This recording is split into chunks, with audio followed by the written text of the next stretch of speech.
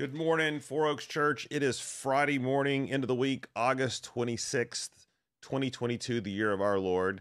And we're wrapping up our first full week back on these pastoral devotionals.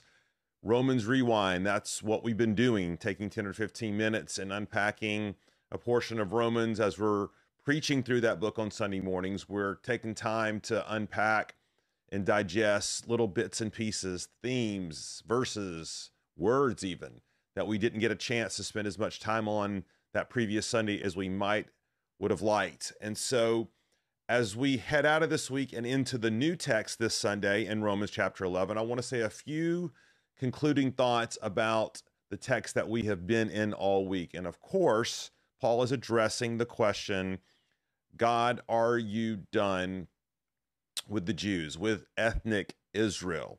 And Paul, as we've seen, his resounding response has been no, absolutely not. And then he proceeds to tell us how God has been raising a remnant of ethnic Jews in every generation, even down to the present.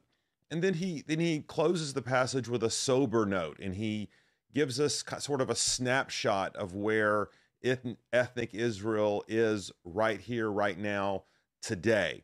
And I want to say a few things about that sobering note. And let's do this. Let's read the whole passage again, 11, 1 through 10, and then we'll make some concluding remarks that I think will help us as we head into the new text this weekend. Paul is writing, of course. He says, I ask then, has God rejected his people? By no means. For I myself am an Israelite, a descendant of Abraham, a member of the tribe of Benjamin. God has not rejected his people whom he foreknew.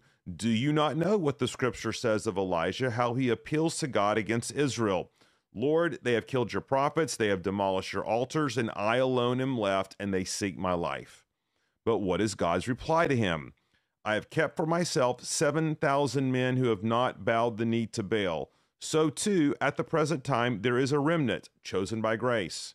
But if it is by grace, it is no longer on the basis of works. Otherwise, grace would no longer be grace. What then? Israel failed to obtain what it was seeking. The elect obtained it, but the rest were hardened. As it is written, God gave them a spirit of stupor, eyes that would not see, and ears that would not hear, down to this very day. And David says, let their table become a snare and a trap, a stumbling block, and a retribution for them. Let their eyes be darkened so that they cannot see, and bend their backs forever.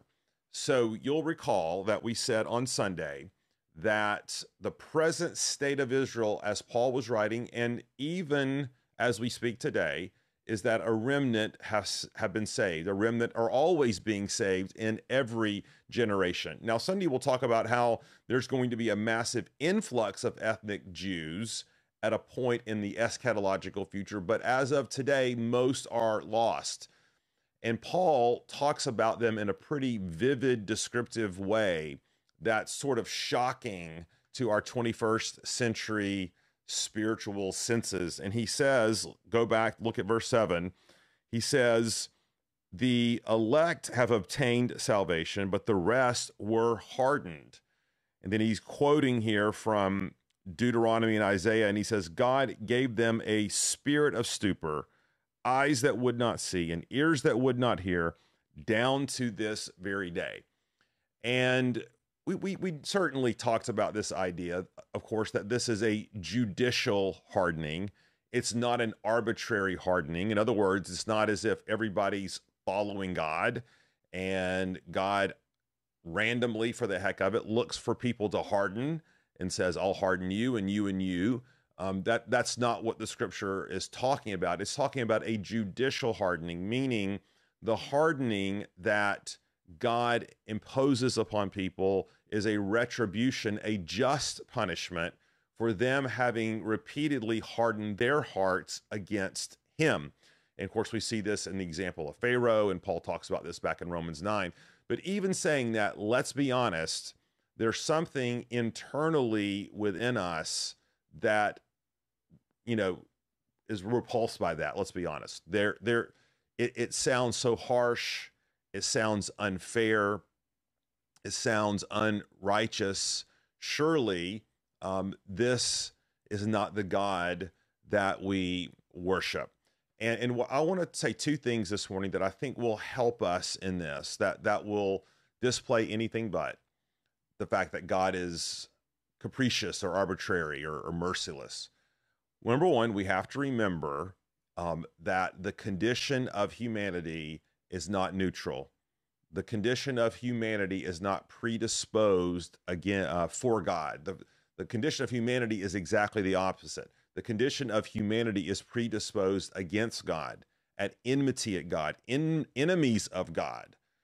And we don't have to have the Bible to show us the evidence for that. We see it all around us. We see it in the world. We see it in history, our institutions, our governments, but most difficultly, we see it in our own lives, right? We see our own hardened hearts. And knowing that and being reminded of that helps us better understand and appreciate what Paul says here. He just kind of drops it in. But look back at verse 6 for a second. He says, or I'm sorry, verse 5. So too, at the present time, there is a remnant chosen by grace.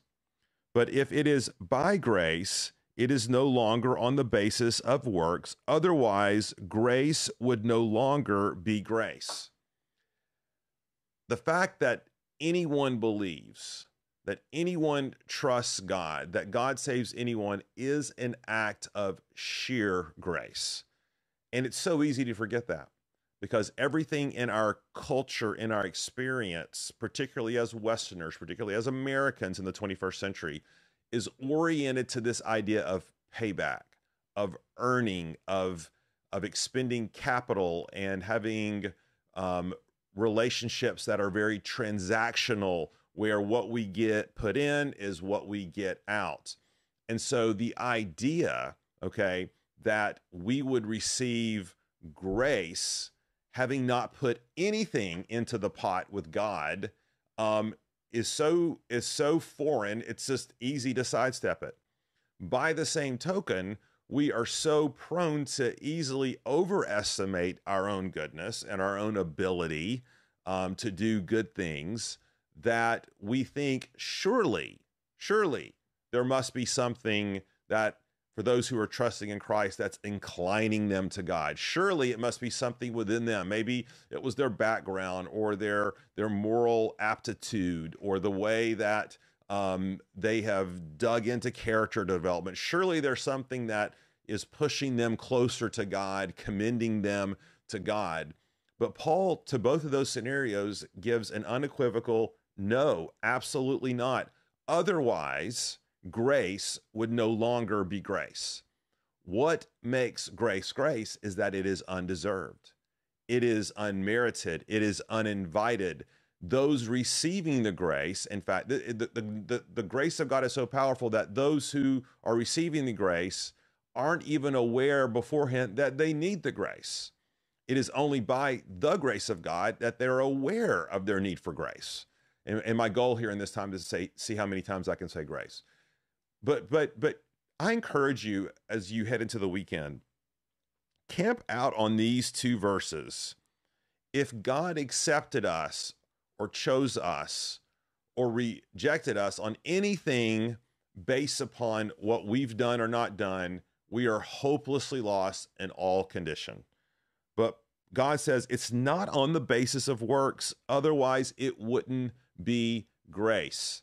And we do not live in an economy of grace as it relates to the values of the world.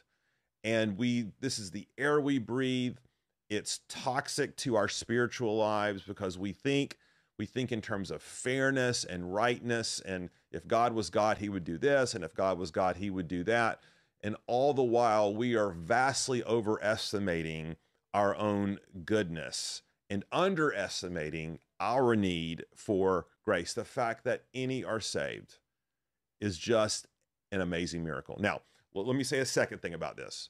I know that begs a question for some of you, because some of you might say, I get all that, Pastor Paul, but then why did God create us? Why did he create us knowing that there was going to be those who rebelled against him? or shall I say, all humanity that was going to rebel against him. Why do that in the first place? I don't understand this. And I think we need to remember something. Paul comes as close as I think any theologian does, right, in Romans 9 by saying, one of the things that is displayed that would not have been displayed if there was not sin, was the grace of God, right? Jesus Christ magnified, glorified. There's something about Jesus on the cross that's particularly glorifying to God. That's as close as Paul gets. But to the rest of it, it remains a vast mystery, right? Well, why did God have to glorify himself in that way? Why did Jesus have to be crucified on the cross in order to be the supreme display of grace and God's glory? We don't have the answers to that. Only God has the answers to that. We won't know them in this life. And I suspect we're going to spend all of eternity having those truths revealed to us in new and penetrating ways forever. So what do we do in the meantime? Let God be God. Just trust God. Let's remember what Paul says in Romans 9. Who are you, oh man, to talk back to God? But Paul's not trying to, spank us Paul's just saying, just close your lips, worship God, trust him, and be thankful for the mercy and grace that he has shown you. Don't take on the weight of being God. Don't take on the weight of making judgments about what God does or doesn't do. Just rest in the grace that he has given you. And I think if you have that perspective, let grace be grace, then you will be well prepared to hear what Paul is about to tell us in the other sections of Romans 11, because we are going to see the grace of God like we have never seen it before when we contemplate what he has promised to do in the future with his people. All right. Hope you have a great weekend. I'm going to pray for us, and we'll go out from this place. Lord, just impress upon us grace, the nature of grace, the quality of grace, but most importantly, the object of grace, which is us, but displayed through you, through the death of your son, Jesus Christ, on our behalf. It's in his name that we pray. Amen. All right, everybody, have a great weekend. See you back here on this devotional Monday morning.